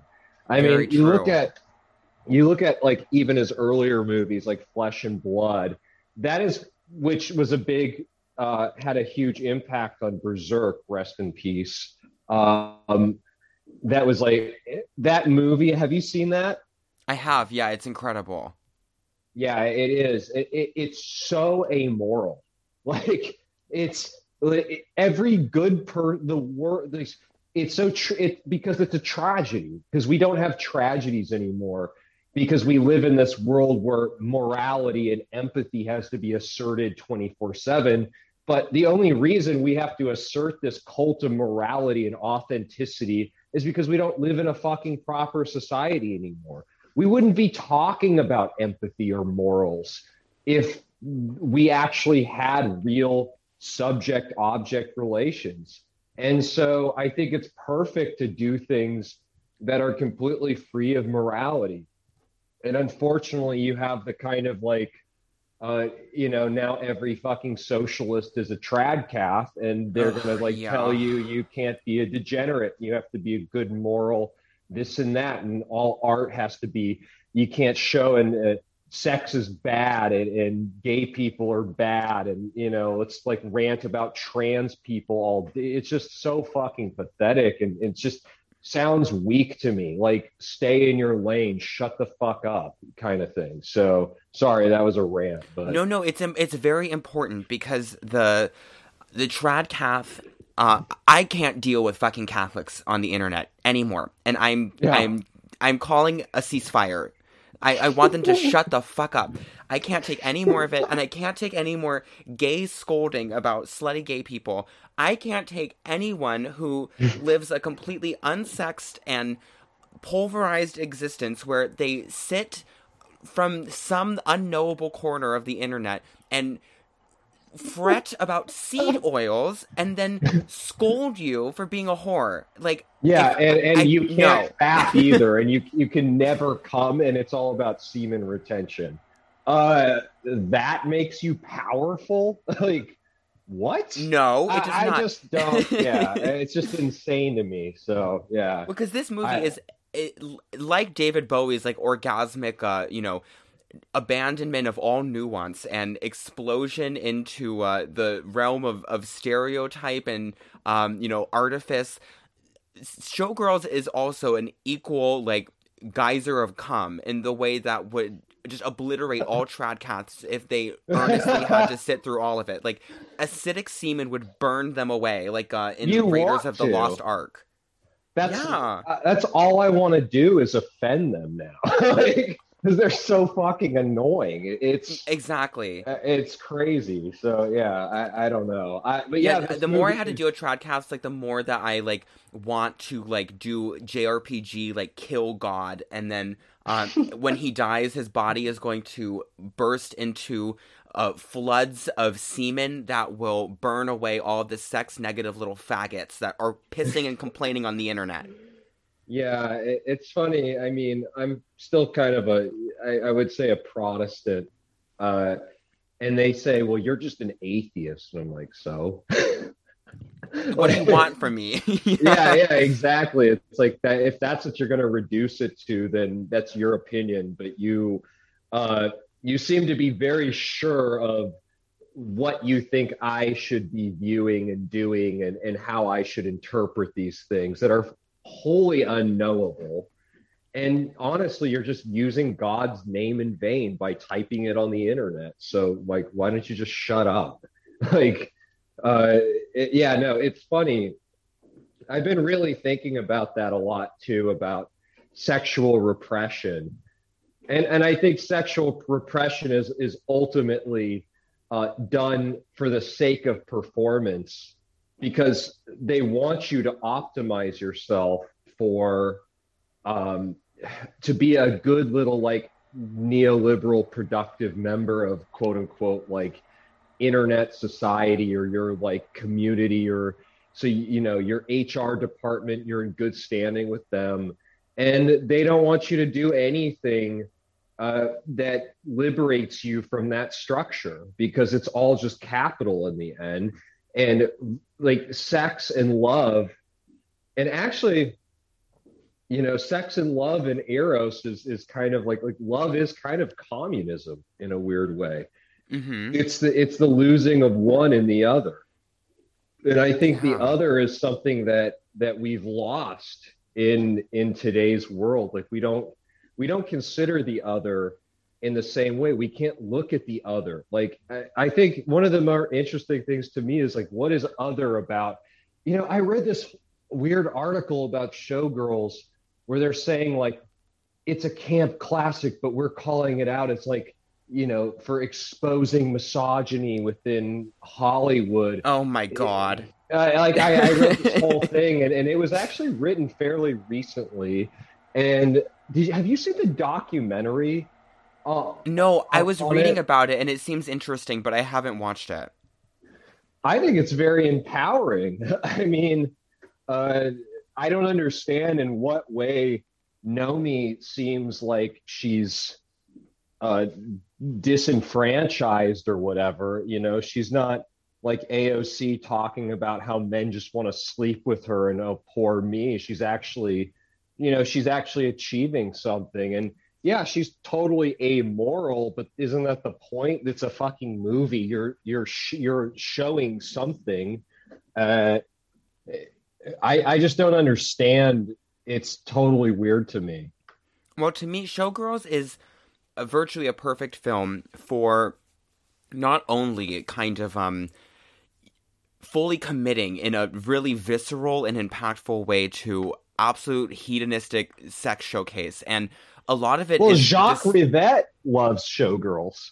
Of course. Yeah, I was reading about that, and like of course he does. Like yeah, this movie is an absolute like exorcism of all of like the sexual impulses that were reaching like a climax in the mid 90s. And like you said earlier, the fact that this was an NC-17 movie that was like wide released and like people could go see this, and that the sex in it is like weird and uncomfortable, and like women just like thrashing around and like doing gymnastics. It's like this actually like really is truth. Like in the same way that like David Bowie's like wrong imagination of America is actually true for it being kind of like a facsimile. Like this is also true. Like obviously no one has sex like Nomi does when she just is like having a seizure and thrashing around. But when you see it happening, it's like this is the sensual world being like manifested in film. Yeah. I don't know. It's kind of weird because I've been watching Euphoria lately, and I don't know if you've seen that. I haven't yet, but I'm planning on starting because it seems like I have to at this rate. I mean, I kind of really like it, only because on one hand, I think it fails because it's showing Gen Z like they're completely engaged. So it shows like it's basically showing, it makes Gen Z kids and these like new children seem like the projection that they give on the internet. So they're having tons of sex and doing tons of drugs, like ODing, and they're all on the dance floor and partying and fucking, and like they're totally just living in the moment.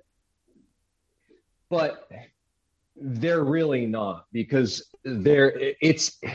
it's so strange because it's this weird fantasia of what a Gen Z person projects their life to be like through the filters and mystique of Instagram grids but no kid is living this way. Like, Hmm. I mean, you look at the numbers. I wrote that whole thing on Substack, and I don't really like writing on Substack, but about sexual repression.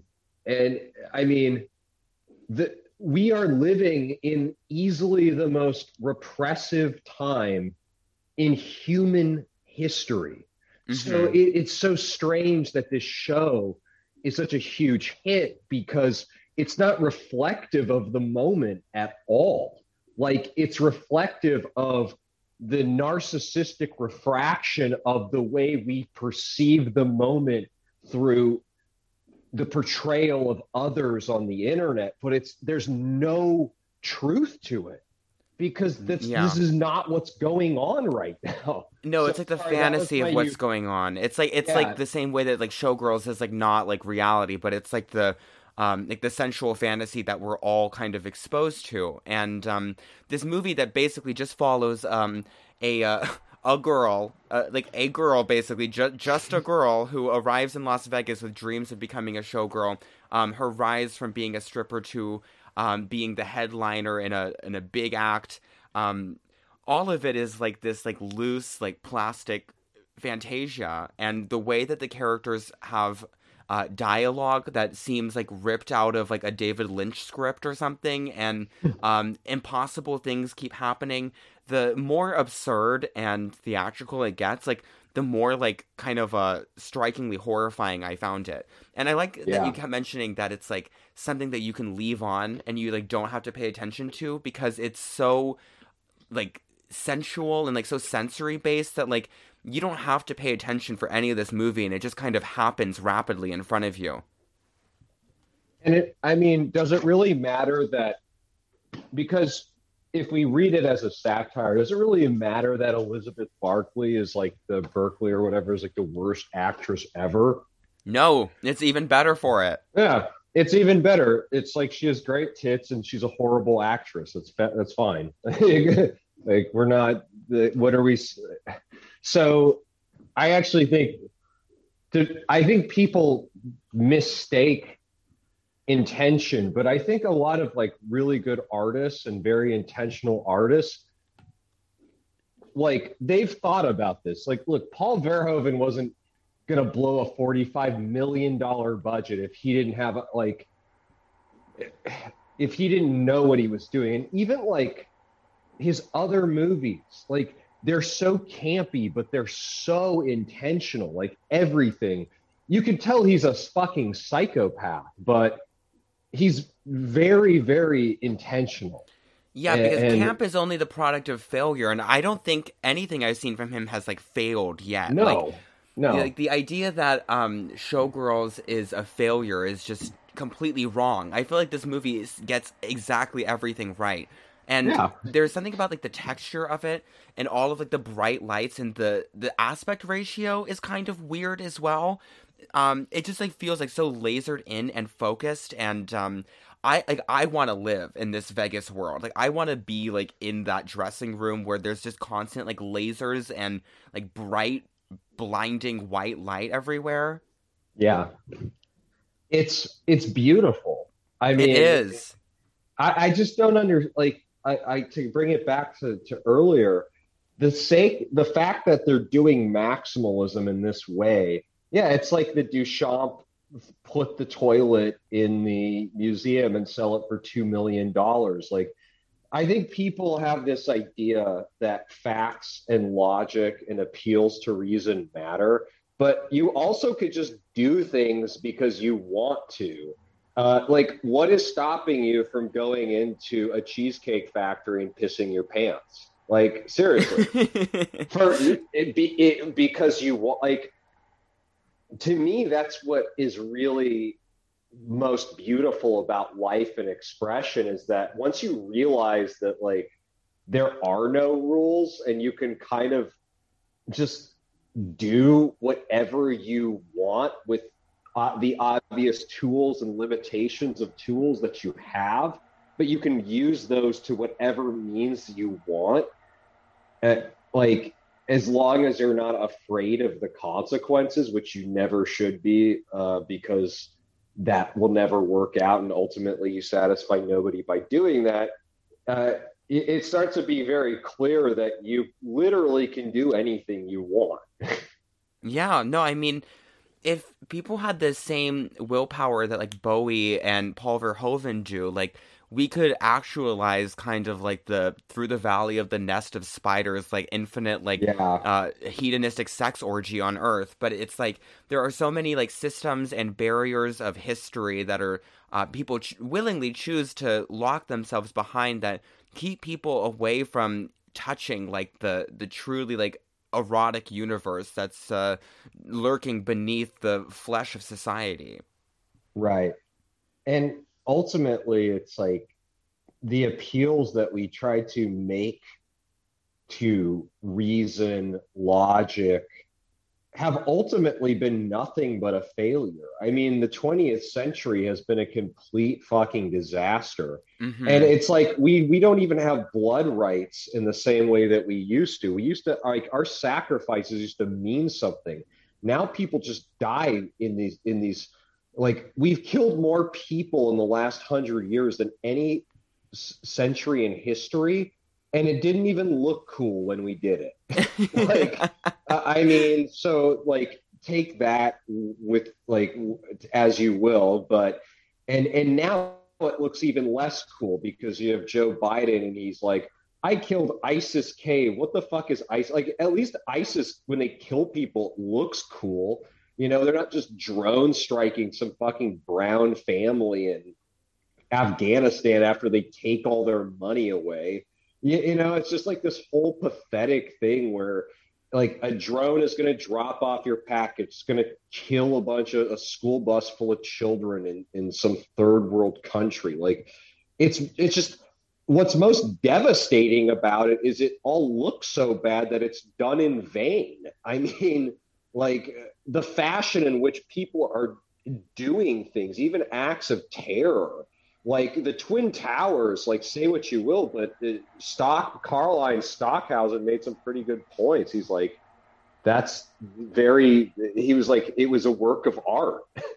No, yeah, and I did a whole episode with Yana on my show about like terrorism as art, and it's something I've been thinking a lot about as well with like school shootings and like the registry of mass violence like in the 21st century has gone from like at the very tail end of the 21st or 20th century with Columbine happening, and then with the Twin Towers, and like those are the last like great pieces of moving art that kind of brought everyone together in a really impressive way. And since then, shootings have just like this very static and uninteresting tenor to them, and we've kind of like lost a sort of like deity there.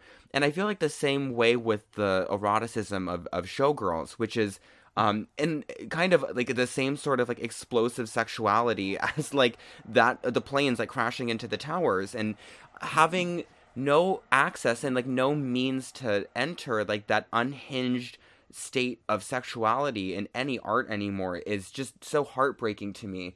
And I long for some author or some filmmaker or musician to tap back into that world that is still very much there, but has just been like left untouched because of however many systems or historical obstacles you've locked yourself behind. Yeah, that's a good point. And I think bringing things to a public space is really, really important. Like, art, like, I kind of see podcasting as art and aesthetics that can be a ground to inspire new formations down the line, which is why I love this whole thing that everyone's doing now where they're doing like field recording podcasts, because they're recording the experience and integrating it with the event, kind of like what Brendan does. I did it one time, like episode 40, but I'm even sort of like on the bandwagon, like, no, that's what I really, really want to do now. Like, I want to sort of experience things, and I'm sort of organizing this weird performance thing. And I just feel like, we need a Fluxus movement, and we need something like, when you talk about terrorist attacks, it's an event. an event is something that breaks the, it breaks up the way that we experience the world and the way that we transmit meaning. And meaning is transmitted through time and not space. So if we experience time in a different way, then that's how we gain. That's what basically organizes our, like, that's what organizes things, like that's what organizes our sense of structure to rituals, to objects of affection and meaning. And like the Twin Towers are so iconic. And when you go see a movie, like when you see something in a place it's not supposed to be, like the Twin Towers falling, they were not supposed to fall. Showgirls is not supposed to be shown in a commercial movie theater. It's supposed to be like jerked off to on VHS, which is why like it would be the perfect movie to go see in a fucking theater. You know what I mean? It's like when you have something where it's not supposed to be, that creates the event. So if people start to think like, how am I going to make events? Like, what is an event? An event is basically something that it's something that shouldn't be where it is. And others can experience it collectively.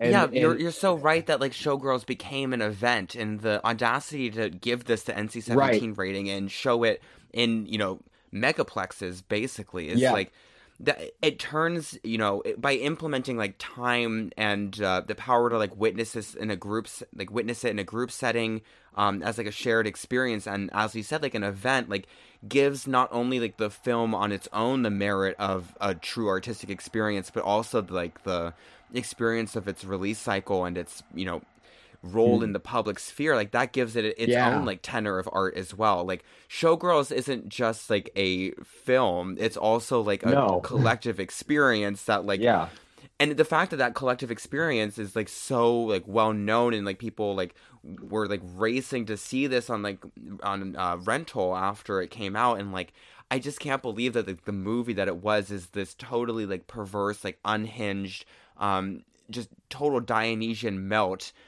with women with their tits and clits out the whole time, endless like bright lighting, and the best dialogue ever written, and no one can convince me otherwise. It's I almost lament that it sold so many copies in VHS, and it ended up making all of the money that it lost, and it made a lot of money, purely because people wanted to masturbate to it in the privacy of their own homes because it was so hot. I wish people had gone to see it in theaters more, but again, this wasn't something that was supposed to be mass consumed in public. So, but the fact that it was done there, like that is the art. Like a urinal with somebody's name on it isn't art if it's in a fucking bathroom. It's art because you managed to get it into a museum. Like that's what makes it art, right? It makes it art. Forget the artist's name. I fucking forget his fucking name, but he does a lot of stuff. And Michael Kreber does a lot of stuff with him too. And he did this thing where he paid these people to vandalize the gallery he was showing at. He's like an edgelord. Jasper, God, what's his fucking name? Mike something or other. I forget his name because it's really late here, and I'm bad with European names right now. But yeah, he paid these people to vandalize the gallery he was showing at, and then he had them remove the parts of the gallery that was vandalized and stack it in the gallery to sell as the artwork, and didn't tell anybody this. Like, I like that. Like, because it's so fucking ridiculous and stupid, like, and it so doesn't belong anywhere. Like I find so much about art. Where is there a void, and how do you put something there in this empty space that just does not belong there? Like, how can you take something and put it in the place that it doesn't belong? And it's so much fun to imagine the ability that you can do that that you can just like, I don't know, just like fucking stage a weird performance at a barbecue restaurant. You know what I mean? Like I did this Yeah. weird performance where I wheeled my friend out in a wheelchair as he had a studded yarmulke on in New York City for the NPC. But even the fact that it was at the NPC Fest, that didn't make it an event because it felt staged, right? Like it has to be intentionally in the wrong place. And Showgirls was in the wrong place, which is what differentiates it from any other hot movie or hot porno. It gives it its power and its lore and its allure. So I see it as a monumental work of art, and it doesn't even matter what goes on in the movie because it succeeds based on that alone. So Yeah. And I have to say that there are some pieces of like the actual film that just inspire so much joy in me. I find all of the women just like constantly like catfighting with each other to be such a delight. I love the violence of falling down the stairs and being dropped and tripping on jewels and screaming and the endless like writhing in this movie. Not to mention that Madonna was originally supposed to play Crystal. Oh, that makes sense. Can you imagine if Madonna had played Crystal in this? Then it would be the best movie ever made, I think. Oh, probably, yeah. And I am infatuated with the whole idea of this messy sexual knot of a film becoming an enormous piece of performance art on its own. And that kind of will and the ability to turn not only the art that kind of like questions this nebulous idea of fame and accidentally creates the perfect portraiture of America. It's exactly what David Bowie was doing as well with how he presented himself. And you were mentioning like how at some of the performances for his Heroes tour that he had just like women like screaming at the front, like gathered in this like religious ceremony together to see him perform. And I was thinking about him performing V2 Schneider, like in Osaka, and like people actually like applauding and like cheering to hear that. And I just, my God, it's so incredible to me that there was and has been these wonderful like harnessing of cultural power and this total ability to manipulate yourself and your art into a greater cultural moment. Yeah.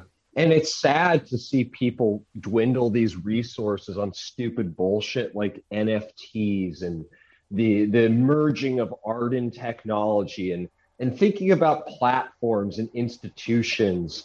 It's like, that's not art. I mean, go to a place and do something where it doesn't belong. You know, like seriously, like if you pissed yourself at Applebee's, that would be a way greater work of art than any of this like digital pedantic bullshit that people are doing. And I really do believe that. Just like piss yourself at Applebee's if you feel like doing it. And that's like amazing art to me. I don't know. Like Showgirls is incredible. Like it succeeds on every level. And the fact that it succeeded financially in the aftermath of being a massive disappointment that was $45 million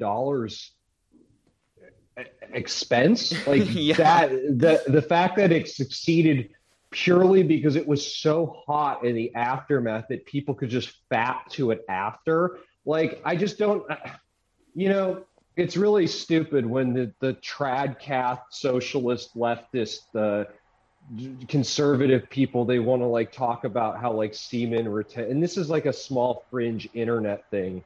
I don't believe, or just anybody who believes this shit, like who fucking cares? It's so funny. It's like, you do realize that orgone and cum has powered, like, has actually powered machinery. Like, you can harness the expenditure of sexual energy to actually create new things. I mean, Wilhelm Reich was changing the fucking weather with it, So I don't understand this whole idea that you should never come or have sex. Like, you're fucking, what are you doing? You're just wasting. like that's a waste. Why? Like I don't get it. So yeah, I'm very against this like thing of you should just never come and you should never eat seed oils or ice cream or whatever the fuck you want. Like it's just this neuroses is so retarded. I can't take the neurotic shit. It just I can't at all. And I like the answer to finishing off like seed oil neuroses and sex negative trad cats, all of this garbage is to harness the power of David Bowie and Paul Verhoeven and to jerk off in an Applebee's and come on the wall. Yeah.